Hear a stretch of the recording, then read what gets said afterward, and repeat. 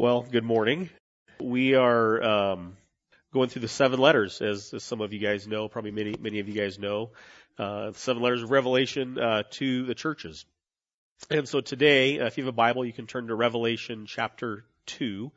We're going to be in verses 12 to 17, looking at the church of Pergamum. And I think it was Dave told me this morning, like if you can say it, that's probably good. Like if you know how to pronounce the name, then you've probably done your study. So done some studying on the church at Pergamum, and so we're just going to dive right in. A little bit of history about Pergamum. One of the things about the seven letters is that it helps to know some historical context about the churches, because what's said in these letters, the history helps us to understand what it is. And so a little bit about Pergamum. Pergamum was a major cultural center of the Greek world. Matter of fact, it was the capital city of the Pergamon Empire. It was around 200 BC that King Attalus struck a peace treaty with Rome.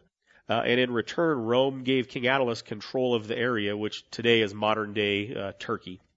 Later, in about 138 BC, King Attalus' grandson, King Attalus III, bequeathed the land back to Rome upon his death. And so it was very heavily influenced by the Roman culture. Pergamum was filled with many temples of Greek and Roman gods. Every major deity, it said, had a temple in Pergamum. And so you could pray to whomever, about whatever, whenever, when you were in Pergamum. Imagine a world like that, living where every major deity is represented. They had a throne to Zeus. They called it Zeus's throne, and it was this huge structure. Matter of fact, it was considered one of the wonders of the ancient world that was in Pergamum. Zeus was the god of the sky who was powerful and could do anything. He could do anything by force and by power. There was a temple to Dionysus, the god of wine and revelry, and what that was about was like pleasure and sex and debauchery and things along those lines. There was a temple to the god Demeter, who was the goddess of food or provision.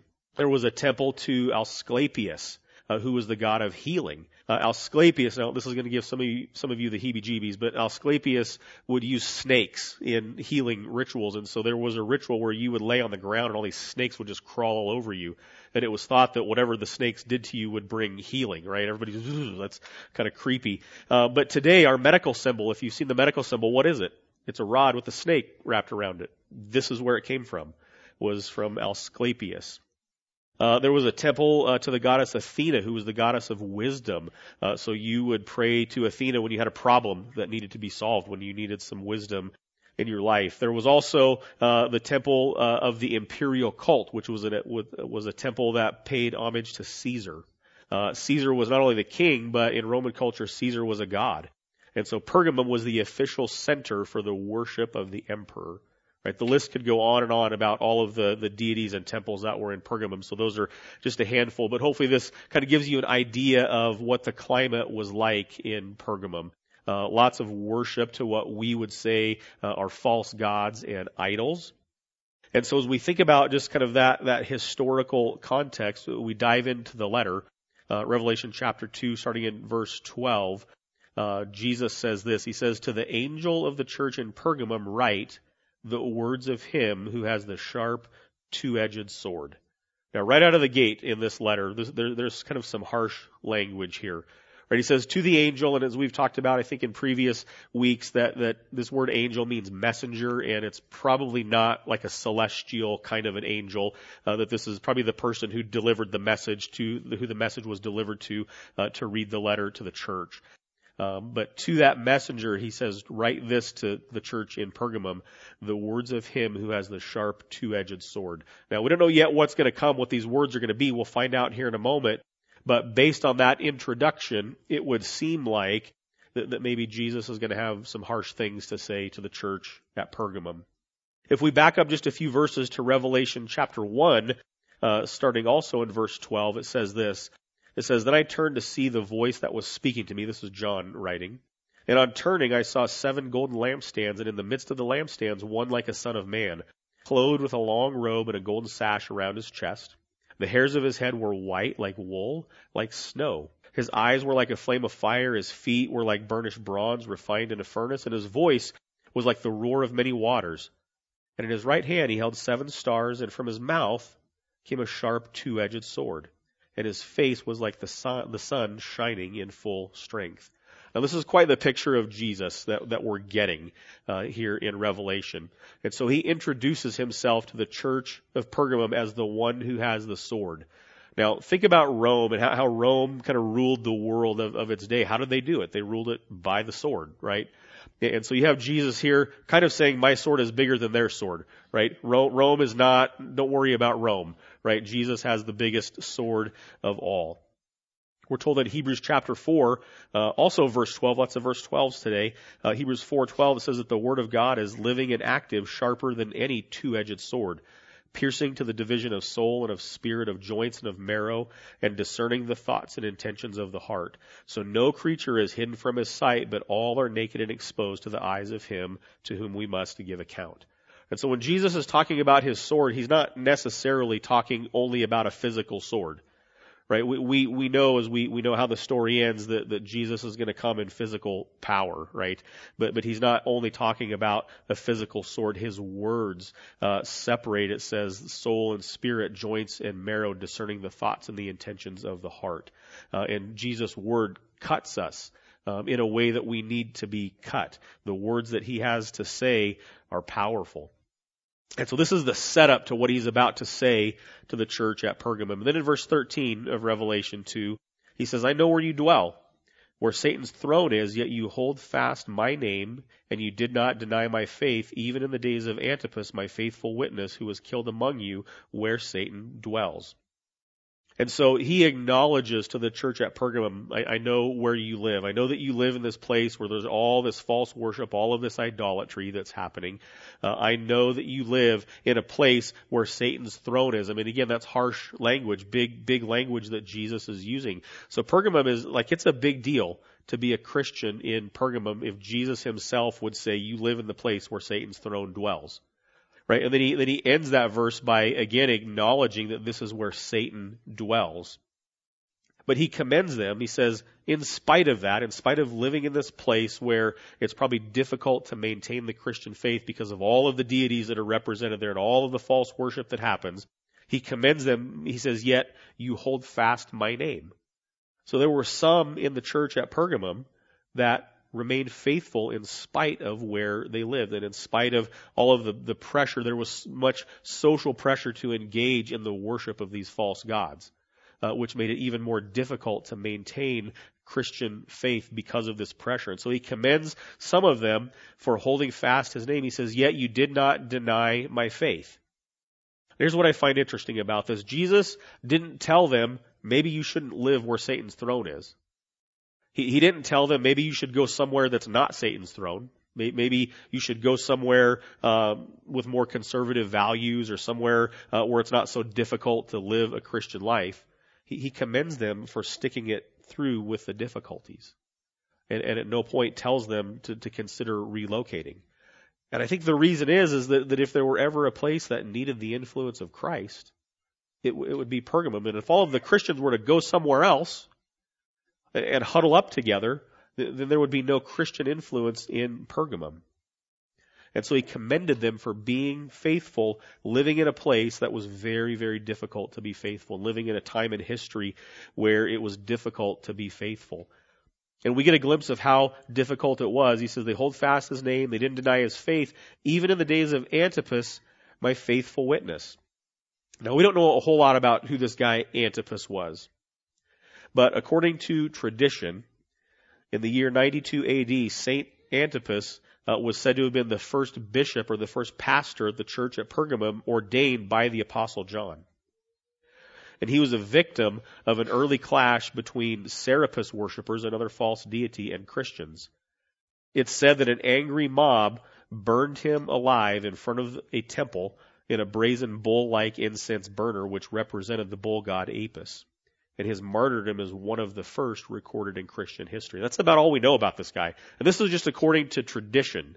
So that may or may not be entirely true, but this is what tradition tells us about who Antipas was. And so Jesus acknowledges the believers at Pergamum holding fast to his name, not denying his faith when the pastor of their church was pulled out in public and burned in front of the temple of a false god, burned alive. Yet these people, some of them anyway, maintained their witness. They maintained their faith. Now here's what I find particularly interesting about Antipas, just a little bit that we know. Again, if we back up a few verses into Revelation chapter 1, at the very beginning of the letter, starting in verse 4, it says, John, to the 7 churches that are in Asia, grace to you and peace from him who is and was and who is to come, and from the 7 spirits who are before his throne, and from Jesus Christ, the faithful witness. This word Jesus Christ, the faithful witness, is the same language that he uses to refer to Antipas, the faithful witness. That word witness could also be translated as martyr. Jesus referring to himself as the faithful martyr and referring to Antipas as the faithful martyr.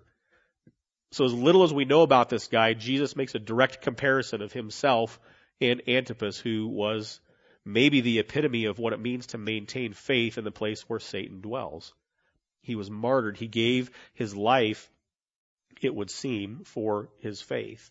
And what is it that we know about Christ? That Christ gave his life in faithfulness to the will and to the plan of the Father. Right? And so whoever Antipas was, whatever else he did that we don't know about him, he was a faithful witness or a faithful martyr in Pergamum, this place where Satan dwells. One commentator said this about Pergamum. It said that Pergamum was obsessed with the love for the state. Patriotism had crossed the line into idolatry. Now, so far, we might not be able to relate to a whole lot of things about Pergamum. I don't know that any of us would say that Central Oregon is the place where Satan dwells. But as we learn a little more about Pergamum, maybe this hits a little more close to home. The commentator goes on to say, to not line up enthusiastically with the preeminence and politics of the state was to fail to be a good citizen. Those who failed to join in were dangerous and had to be opposed. Only Caesar is Lord, not this so-called Christ. Christians could follow him, Christ, if they wanted, but society expected that they would not let their Christian convictions get in the way of their public duty to obey the government. Privatized faith was fine in the days of Pergamum, but Christian faith displayed in the public square was not welcomed. Maybe we can relate a little bit more to that, because this part maybe isn't too far off from our day, or at least the trajectory that our culture is heading is that it's not a cool thing to display faith in Christ in the public square. It's getting to be less and less so. And this was kind of the case at Pergamum, although they were farther down the trajectory of that probably than we are today. But in verse 14, the letter takes a little bit of a turn. So he's commended them for holding fast his name. He's commended them for not denying the faith, even when it would be difficult, so much so that the pastor of their church was burned alive for everybody to see. But then in verse 14, he says, I have a few things against you.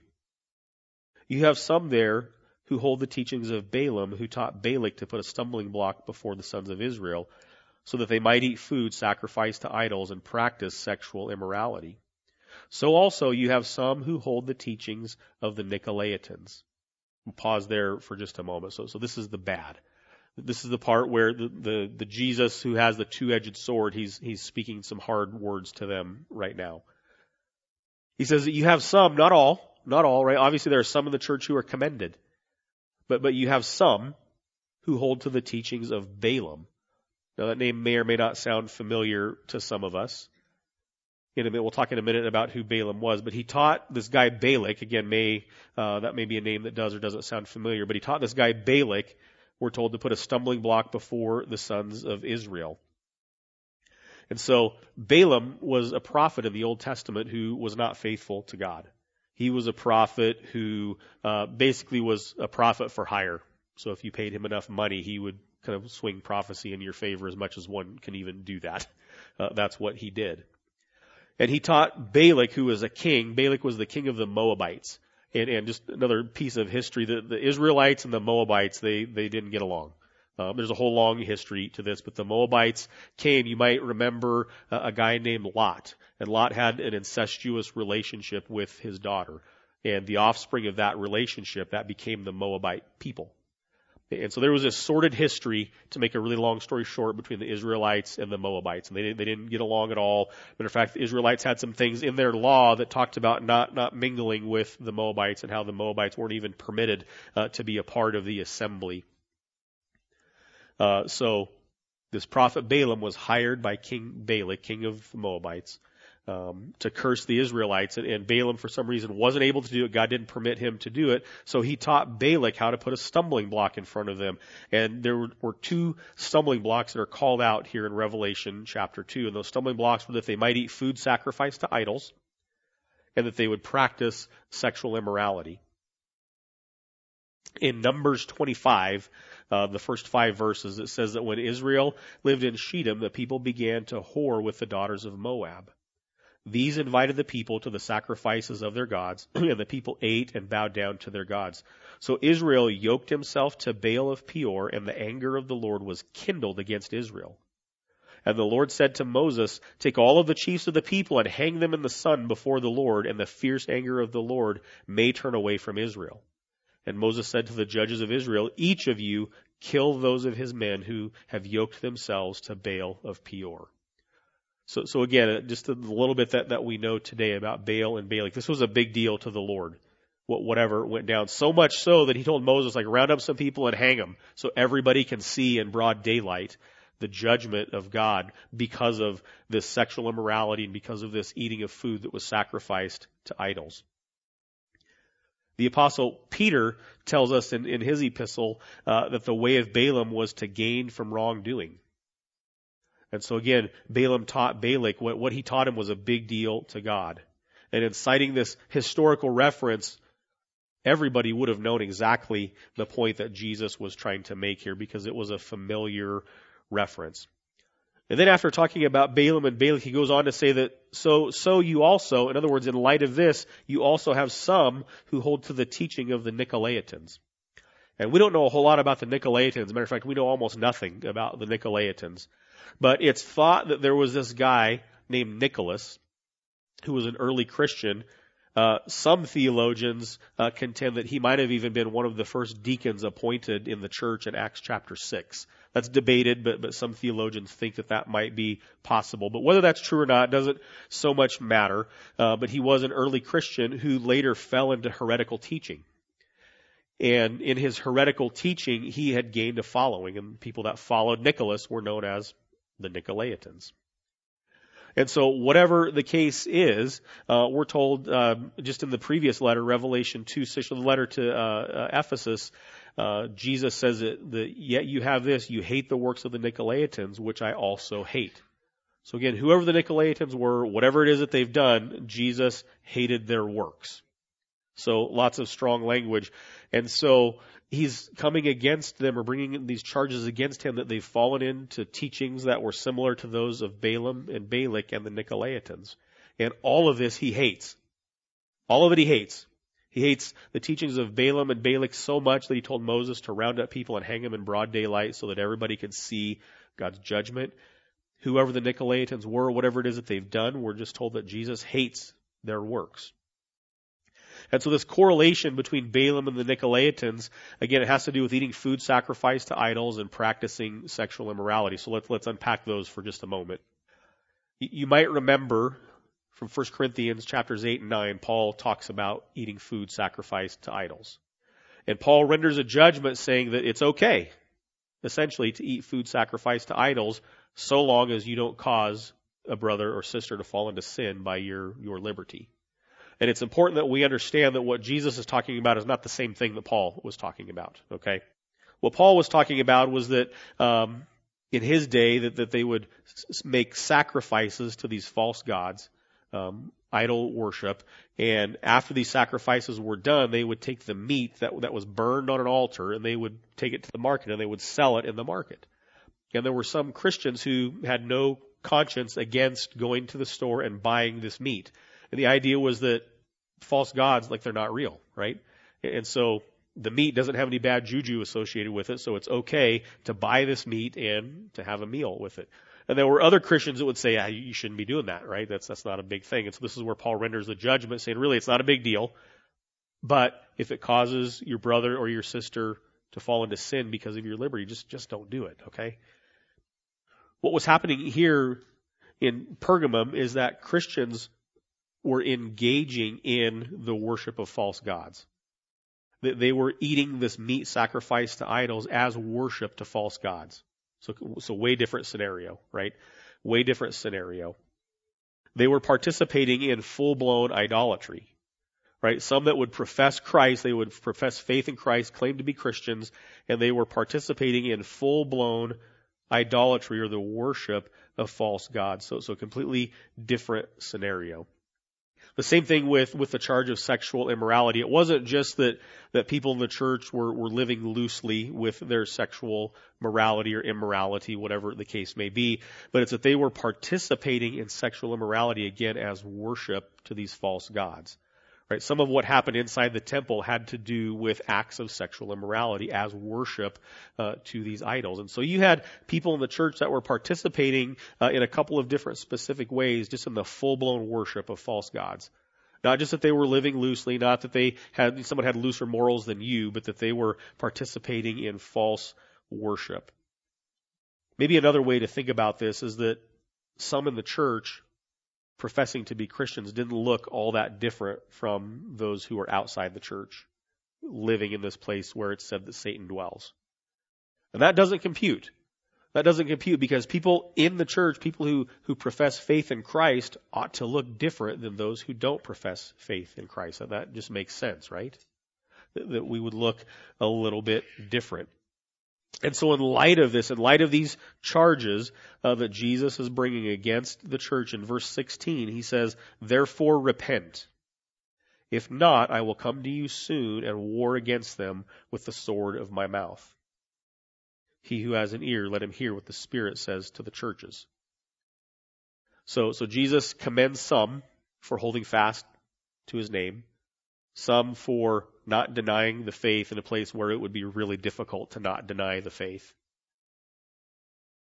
And then he brings charges against others who simultaneously have one foot in the church and one foot in the world and in the culture of the day. Some who simultaneously profess faith in Christ and engage in the worship of false gods. And again, we might have a hard time relating to this in our culture today because we don't have temples that represent deities here. But think about some of the false idols that we might worship in our lives. What does that look like in 2021 in the West, in America? What kind of false idols do we have? So some of us, we have a false idol of a career. Career is not a bad thing at all. But some of us worship our careers, right? Some of us worship our retirement. Again, retirement's not a bad thing. If you've worked hard in your life and you've gotten to the point where you don't have to do that anymore, good for you. I think I'm on the 137-year plan for retirement. For me, it's not in sight. So if you're there, good for you. But some of us, we worship our retirement, don't we? John Piper talks about what a waste of retirement it is to spend your time on the beach collecting seashells when you could be out doing work in the name of Christ and bringing people to Christ, right? So we worship our retirement. So some of us, we worship a false idol of relationships, right? Spouses, family, friends, whatever it is.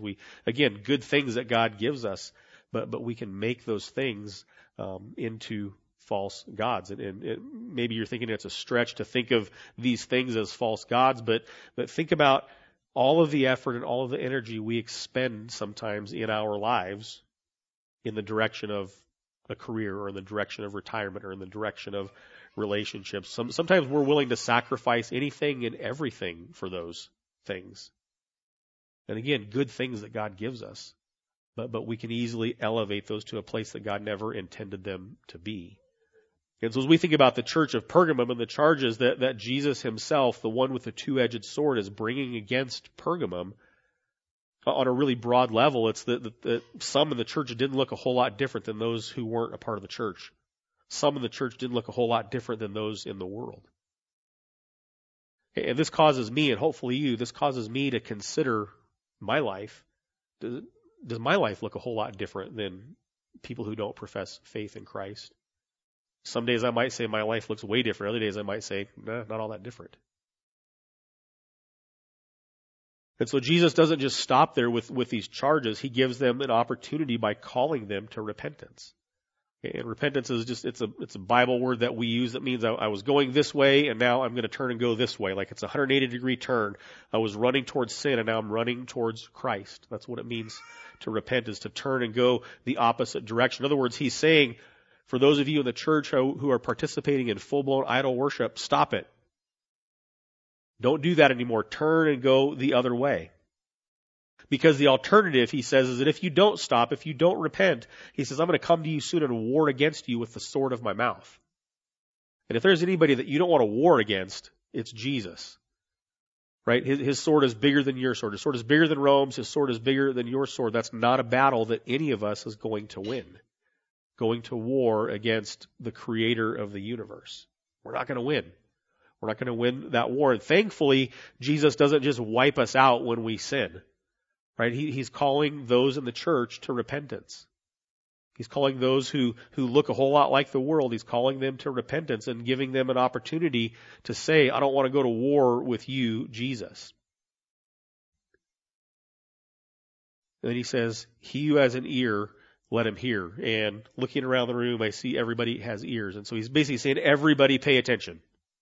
Everybody pay attention to this. This is for everyone to hear. This is even for the ones who he commended for not denying the faith and holding fast his name. This is for them to hear too. Right? This is for the faithful and this is for the less than faithful to hear this call to repentance. And he's speaking, he says, he, which is singular, he who has an ear, let him hear what the Spirit says to the churches, plural. And what we can take from this is that this is something that's meant for the church in all of time and history to hear. He, singular, who has an ear, let him hear what the Spirit says to the churches. Right? Let him hear what the Spirit has to say to everyone. Then he says, to the one who conquers, I will give some of the hidden manna, and I will give him a white stone with a new name written on the stone, so that no one knows except the one who receives it. Now we've got to do a little bit of work to kind of unpack what he's saying here as well. So if you heed the call to repentance, if you turn from your sin, if you turn from the worship of false gods, if you turn from your idolatry, if you hear the call to repentance and you respond positively to that call, there's a couple things that are going to happen. One, he's going to give you a white stone. And again, this probably doesn't mean a whole lot to us today what this white stone is. Or let's back up, hidden manna. I skipped ahead in my notes. He talks about this hidden manna. You might remember in the Old Testament, the Israelites wandered through the desert for a number of years. And if you know the story, you know that every morning they would wake up, they would pull open the flap of their tent, and they would see this manna on the ground. And it was their food. It was their daily provision. And the mandate to them was to just go out and collect enough for the day. You don't have to store up days or weeks of this stuff because it's going to be here tomorrow, right? It's going to be there every day. So just go out and collect enough for the day. And if you collected more than enough for the day, it would go bad. And so the mandate was to just collect what you need for your family for today. And the idea here is that God is their provider. God is providing for the children of Israel. And he's providing to the point where they have satisfaction. They don't have a lack. Right? In this command to just scoop up what you need for the day, it's that you're going to have enough. You're going to be provided for. You're going to be taken care of. You're going to be satisfied. And so in Jesus making this reference to this hidden manna, he's telling these people in the church who have engaged in the worship of false gods by participating in the eating of food sacrificed to idols as an act of worship, he's saying, worship me. Worship me, because these false idols are not going to provide for you in the way that I can provide for you. These false idols are not going to satisfy you in the way that I can satisfy you. And so this call to repentance is that if you heed the call, if you have an ear and you hear and you heed the call to repentance and you go from this way to that way, that's going to include you getting your provision and getting your satisfaction. And I want to be careful here not to sound like we're preaching a message of prosperity, that God wants you to be healthy and wealthy and happy and all. That's not what he's saying here. Jesus is saying that these false idols are never going to deliver to you what I deliver to you. They're never going to provide or satisfy you in the way that I can satisfy you. Right? Glenn talked about this morning during sharing time that the way to get is to give, right? Is that we worship God and we glorify God in our lives and we pray to God and we acknowledge His goodness and we acknowledge His sovereignty. And then there's satisfaction that comes from acknowledging those things. I need in my own life to remind myself occasionally, and by occasionally I mean a lot, that God is sovereign. Like I just need to tell myself, God's in control. There's nothing out there in the entirety of the universe that God doesn't control. And He controls the things that happen in my life. And so I have this hidden manna that brings provision to me and brings satisfaction to me. And this is what Jesus is saying, that He's going to provide for the one who heeds the call and repents. And then He talks about this white stone. Now there's some debate exactly to what this white stone was, but it seems like the majority of theologians talked about this white stone serving as a pass for admission. So if you were invited to a fancy dinner, you'd have a white stone, and that white stone would have your name on it. When you showed up at the fancy dinner, you would give them this white stone, and that would let you in. And if you didn't have one of those white stones, you couldn't get in, right? You couldn't get into the door of the event. And so it was your pass for admission. It's what gave you access. And what Jesus is saying here is to the one who repents, the one who turns from the worship of false idols, that He's going to give you an access that false idols will never give you. We live in a culture that more and more is preaching a message of universalism that says all roads will get you there. That wasn't a real popular message in society not all that long ago, but that's becoming more and more of a mainstream message. You have your road to God, I have my road to God. The Bible tells us there's one road, and it's pretty narrow. Right? Most people aren't going to be on the road. But our culture is saying that all roads will get you there, and that's a fallacy. It's not true. And Jesus is saying to the one who heeds the call, to the one who repents, He's going to give this white stone, and this white stone is representative of your faith in Christ, which is your access to heaven, your access to Him. And if that's not cool enough that He would provide for you a white stone, that He's going to write on this stone a name that's only known by Him. He's going to give you a name that's only known by Him, and this speaks of an intimacy. Right? Think about spouses who have pet names for each other. Nobody else calls them by those pet names except for spouses, right? Pet names bug me, so if you have a pet name for your spouse, I'm sorry. But this is kind of what it's like, that there's a name sometimes that spouses can call one another that nobody else uses except those spouses. I had the privilege yesterday of doing a vow renewal for a couple that had these pet names for one another, and nobody else calls them by those names. And as they renewed their vows, they used their pet names for each other in their vow renewal, because there's an intimacy there in their relationship. And they celebrated 30 years, and they've had these pet names for 30 years that they've called each other by. It was a cool thing. And so to the one who heeds the call to repent, you're going to get a white stone, and it's going to have a name on it that only Jesus knows you by that name. Nobody else calls you by that name. And so there's an intimacy there that you will have with Christ that nobody else has. And this hidden manna and this white stone with a name on it are only available to the ones who heed the call to repent. Only available to the ones who have an ear and hear what Christ and His two-edged sword is saying to the churches. To the ones who turn from the worldly ways, turn from false worship of false gods, and turn to Christ, worshiping the one and only true God.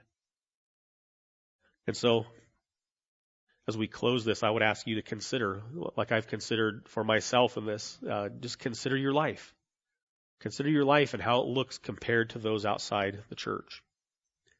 Romans chapter 12, the first two verses, the Apostle Paul says this. He says, I appeal to you, therefore, brothers, by the mercies of God, to present your bodies as a living sacrifice, holy and acceptable to God, which is your spiritual worship. Do not be conformed to this world, but be transformed by the renewal of your mind, that by testing you may discern what is the will of God, what is good and acceptable and perfect. Paul spends in the book of Romans 11 chapters lining out the truth of the good news of the gospel of Jesus Christ. We're great sinners, and Christ is a great Savior. Spends 2/3 of the letter making that known. And then as he gets into chapters 12, he says, I appeal to you, brothers, therefore. In other words, in light of the truth of the gospel, in light of who Jesus is, and in light of what Jesus has done, there's a response that makes sense. And there's only one response that makes sense. He says, by the mercies of God, to present your bodies as a living sacrifice.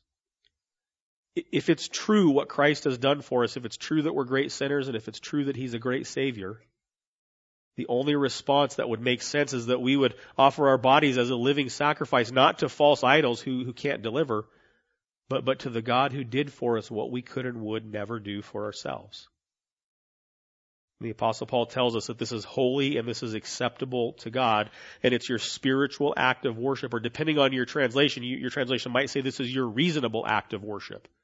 In other words, it just makes sense in light of the truth of the gospel that we would give everything that we have and all of who we are to Christ. And if we don't do that, then maybe we don't believe the gospel. And then he gives this call to not be conformed to this world. This is what was happening at the church at Pergamum, is that little by little the church at Pergamum was becoming conformed to the world. Not everybody in the church was yet conformed to the world, but the trajectory of this church is that it was becoming more and more conformed by the world and by the culture of its day. And the Apostle Paul says that we combat that by being transformed and having our minds renewed. And this is something that we cannot do for ourselves. That we do this by the mercy of God, or this happens to us by the mercy of God. And as this happens, that we're going to be able to test and discern what is the will of God. And so as we're living in a Pergamum-like culture, we're going to be able to say, that's a false idol. That's a false God. That false worship is not going to get me anywhere. We're going to be able to discern these things. We're not told in our text today that people in the church were not discerning, but it's kind of a reasonable thing to assume that they weren't able to discern what was true and what was not true. And so our ability to be transformed, our ability to discern, our ability to even offer our bodies or our lives as living sacrifices, that only comes as the work of Christ in us. That's not like, you can't go out here today and think, okay, I'm going to be a living sacrifice and just work hard to. You're not going to make it very far before that doesn't work anymore. This is the work of Christ. And so as we consider our lives, as we consider whether our lives look all that different as those inside the church from those outside the church, that we would pray to God and ask God for help in this, because I can't make my life look all that different. Sometimes I don't even want to. And so we need the help of God so that we don't make the same mistake as those in Pergamum of falling into the worship of false idols and false gods who ultimately aren't going to deliver. So again, consider your life and consider how you would pray to God and what you would ask Him for help for as those inside the church, as those who are followers of Christ, that we would be able to live lives not that look like the world, but that shine the light of the gospel brighter and brighter as things get more and more difficult. Let's pray. Father, we're thankful for today. Thankful that you love us, and thankful that you call us to repentance, and that you don't just judge us immediately upon our sin, but that you give us an opportunity to turn from our sin and to come back to you. And so I would pray for all of us this morning that we would be people that eagerly turn from our sin and eagerly run to you, knowing that we can find forgiveness only in you. God, help us collectively as the church, as a church, help us collectively that we would be able to live lives that would point to what a great Savior that you are.